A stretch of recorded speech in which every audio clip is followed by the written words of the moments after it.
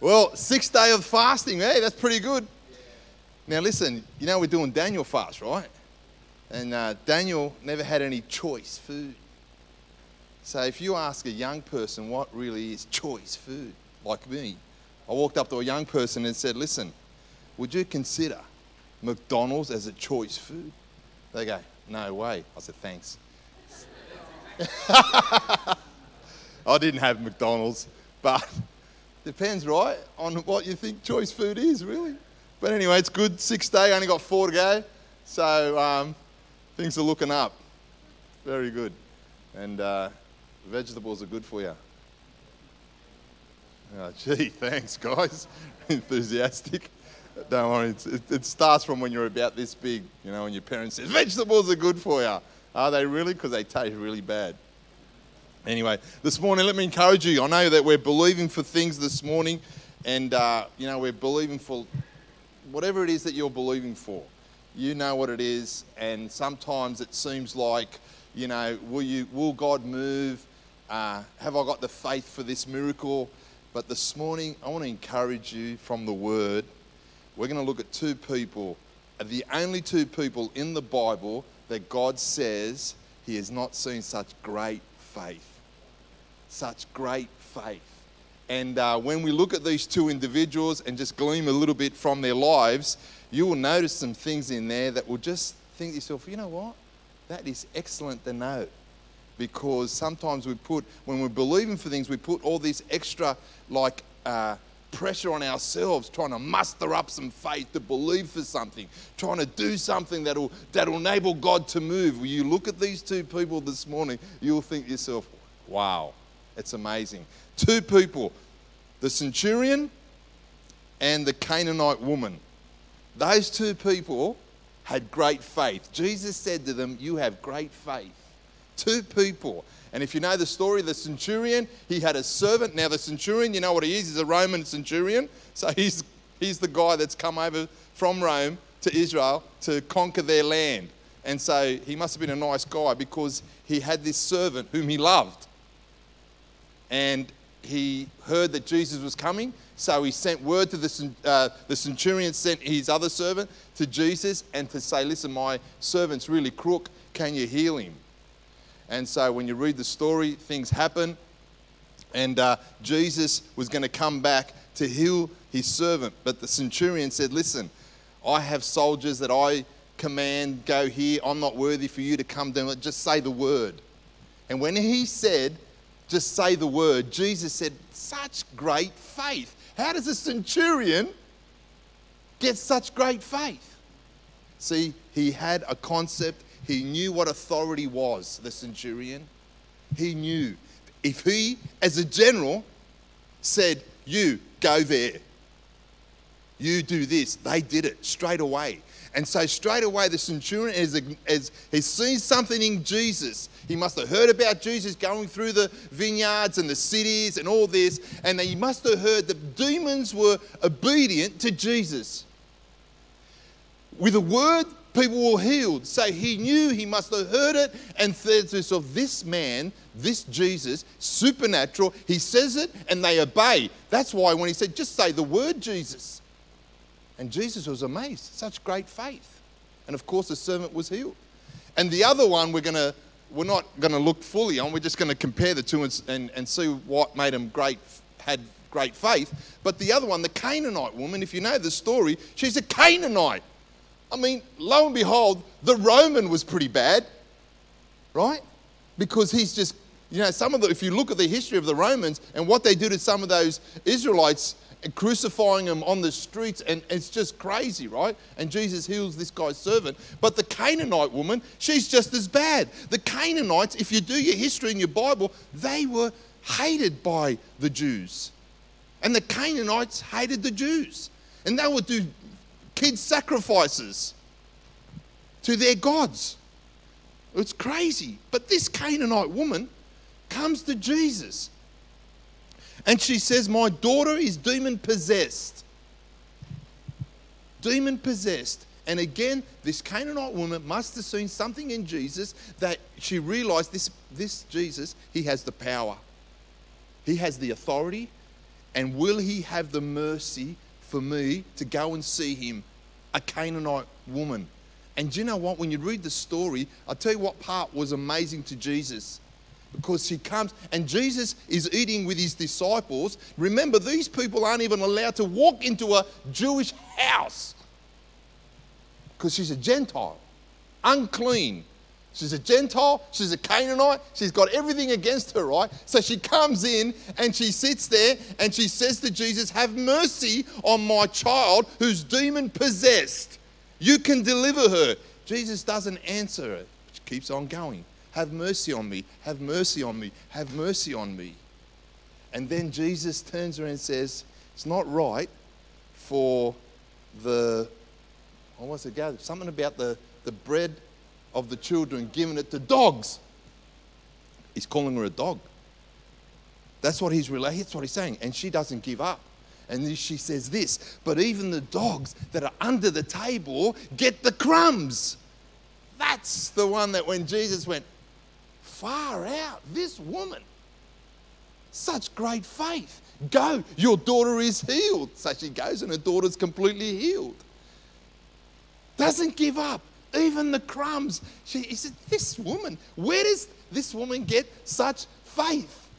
You and I, we believe for things, and I think we put too much pressure on ourselves to look at ourselves as to why God will answer my prayer because of me or because of not me. Because God doesn't answer me because I'm a sinner and I don't live my Christianity upright and I keep failing. He's not going to answer because of that. And the other extreme is, and you know what, God, here I am, I'm praying. Even fasting, let me tell you, even fasting doesn't make God answer things.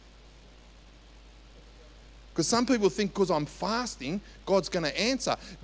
When we fast, what happens when we fast is the flesh is killed off and you're in the spiritual realm. You know what it's like. We had a word on Tuesday night about that God is going to show us what it's like to move and be in the Spirit because we don't realize what it's like to walk in the Spirit. When you fast, this flesh is denied its food, it's denied its passions, it's denied its desires, it's denied everything. When you fast, I'm telling you, like when you fast, you'll notice, where's temptation when you fast? Why? Is it because one is because you're denying the flesh and you're in the spiritual realm. And you don't even have to fight. It's almost like, you know what? It's almost like non-existent. Why? It's because you're in the Spirit. And so when you're fasting and you're praying to God, it's not that God's going to answer it's because all of a sudden you're in the Spirit. And all of a sudden you're realizing what the promises of God are. And God's taken them because His Word's Spirit is putting Him into your heart and you're going, thank you, Jesus. This morning when I got up, I just knew that God was going to move through worship. Knew it. Why? Because I'm fasting? No, because I'm denying the flesh and I'm in the Spirit. God always wants to move. God always wants to move. Whether I'm fasting or praying, God always wants to move. And so this morning, what is it about these guys that had great faith? It's not their fasting, it's not their praying, it's not their works. And you'll see why. Number one, both were outside the covenant of God. Just let that sink in for a moment. And I'd say, more than likely, they never obeyed the law. Because why would a Roman obey the law? Why wouldn't a Canaanite obey the law? They're both outside the covenant of God.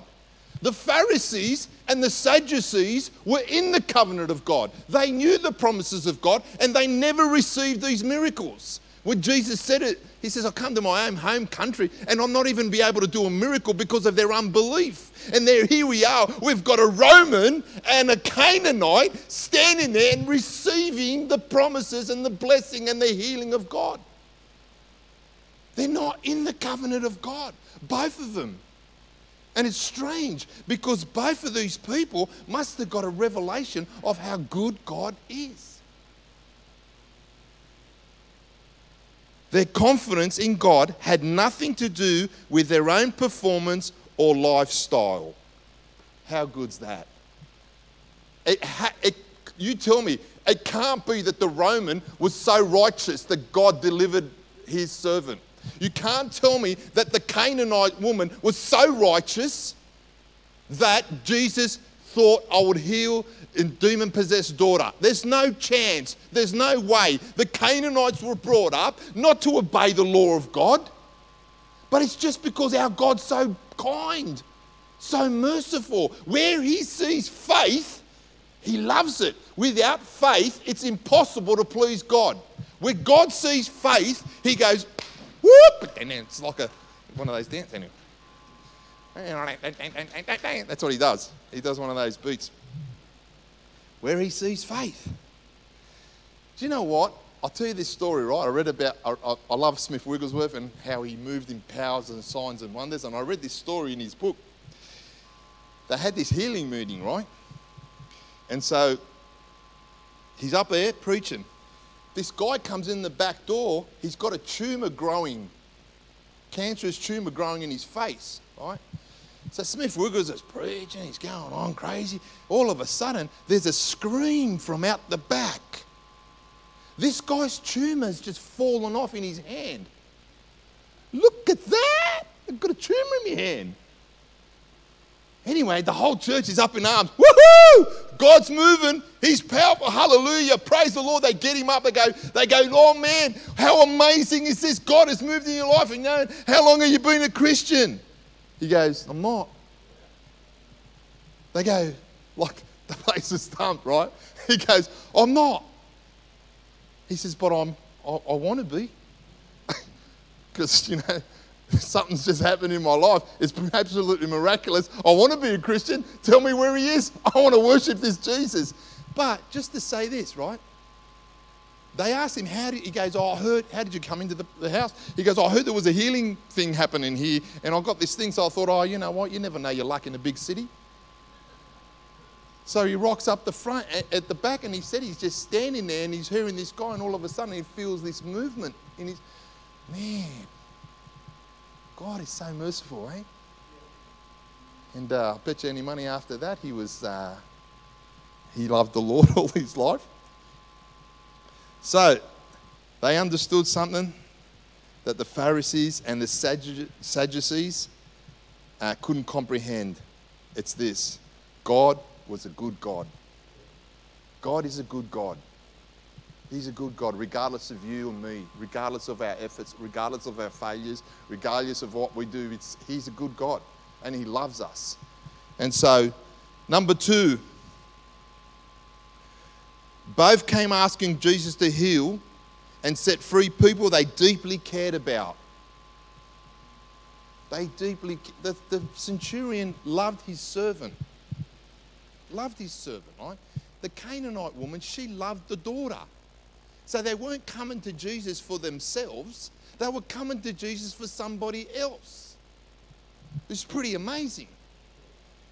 It's like I think that's what God's all about. Jesus was all about it. Deny yourself. Deny who you are. Deny you this. Deny that. Think of somebody else. Love somebody else. Have compassion for somebody else. And that's when we're healing, when we're fasting and praying. Normally it's about somebody else. And that's why I believe that Jesus was would do that, would heal, because both these guys had great, and this is what you need, another key for what you need to have great faith is compassion.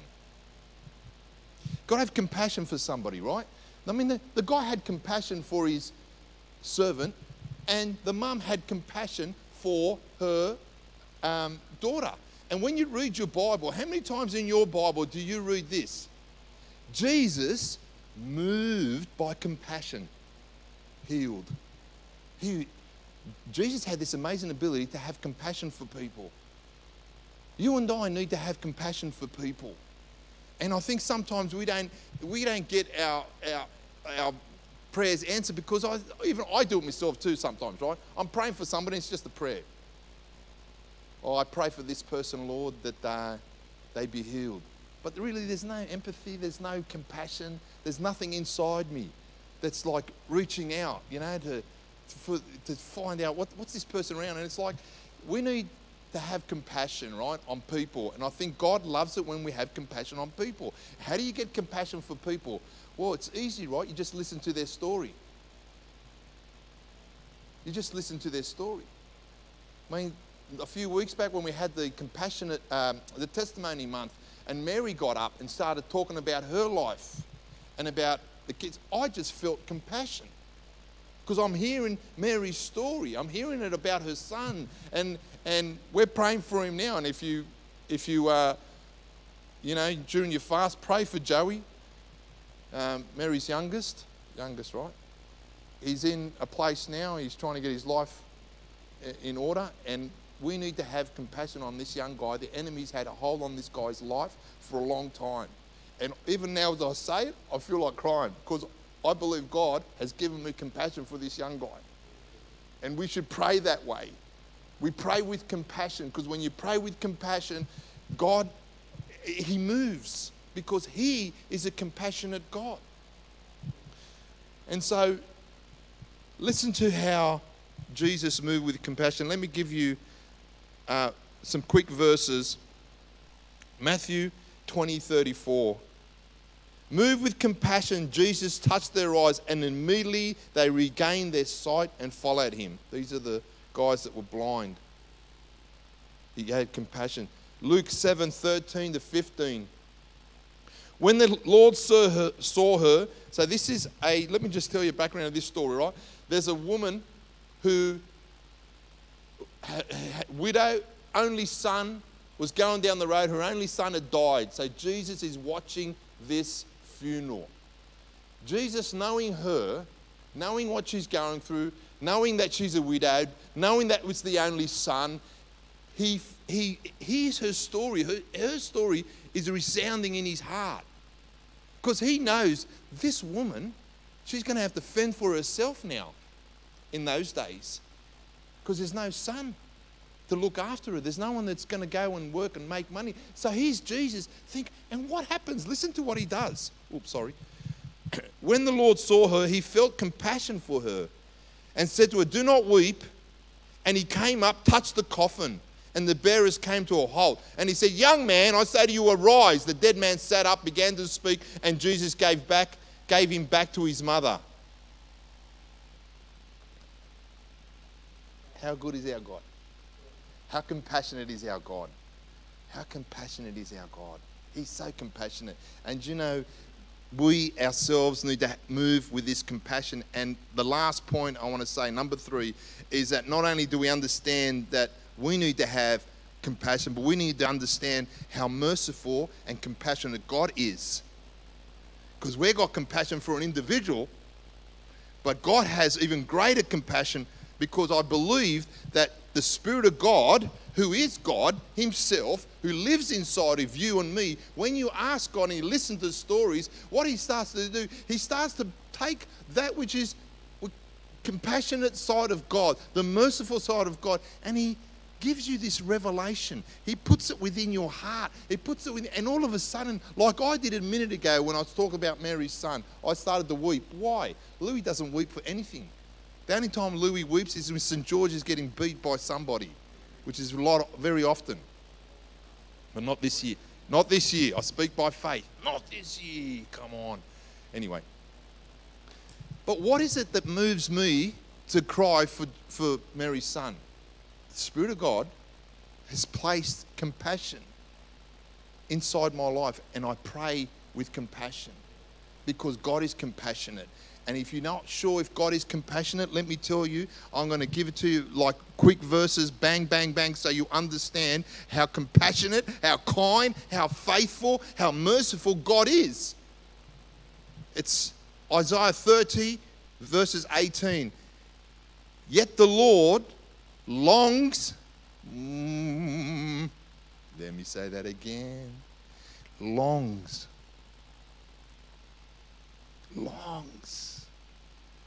to be gracious to you. Therefore he will rise up to show you compassion. For the Lord is God of justice. Blessed are all who wait for him. Matthew 19:13. But go, this is the Lord speaking to the Pharisees.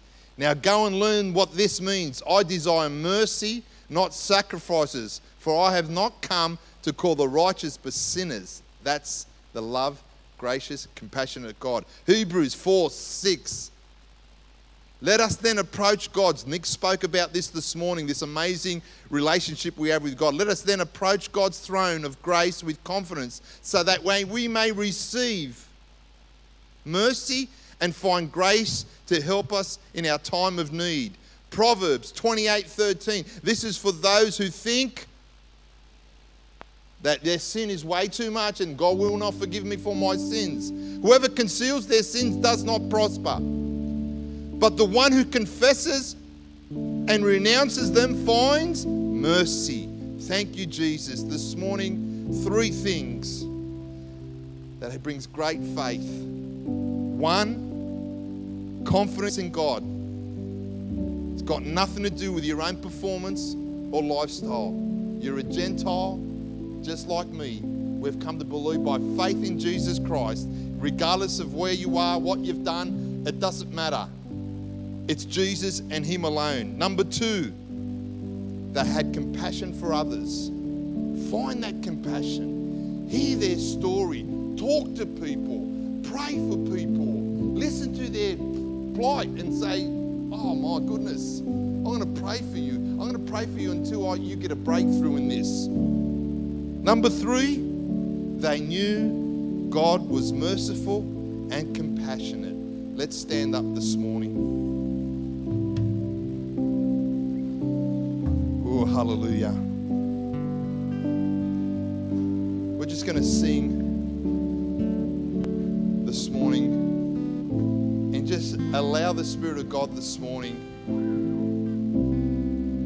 Give Him room. Give Him room in those areas of your life that you've struggled with and that God hasn't answered. But just allow these stories and the Word of God that just flow within your heart. And be released from trying to be good enough or, trying to work out why and why not. Just allow the Spirit of God to just minister this morning. Then we're going to pray. Hallelujah.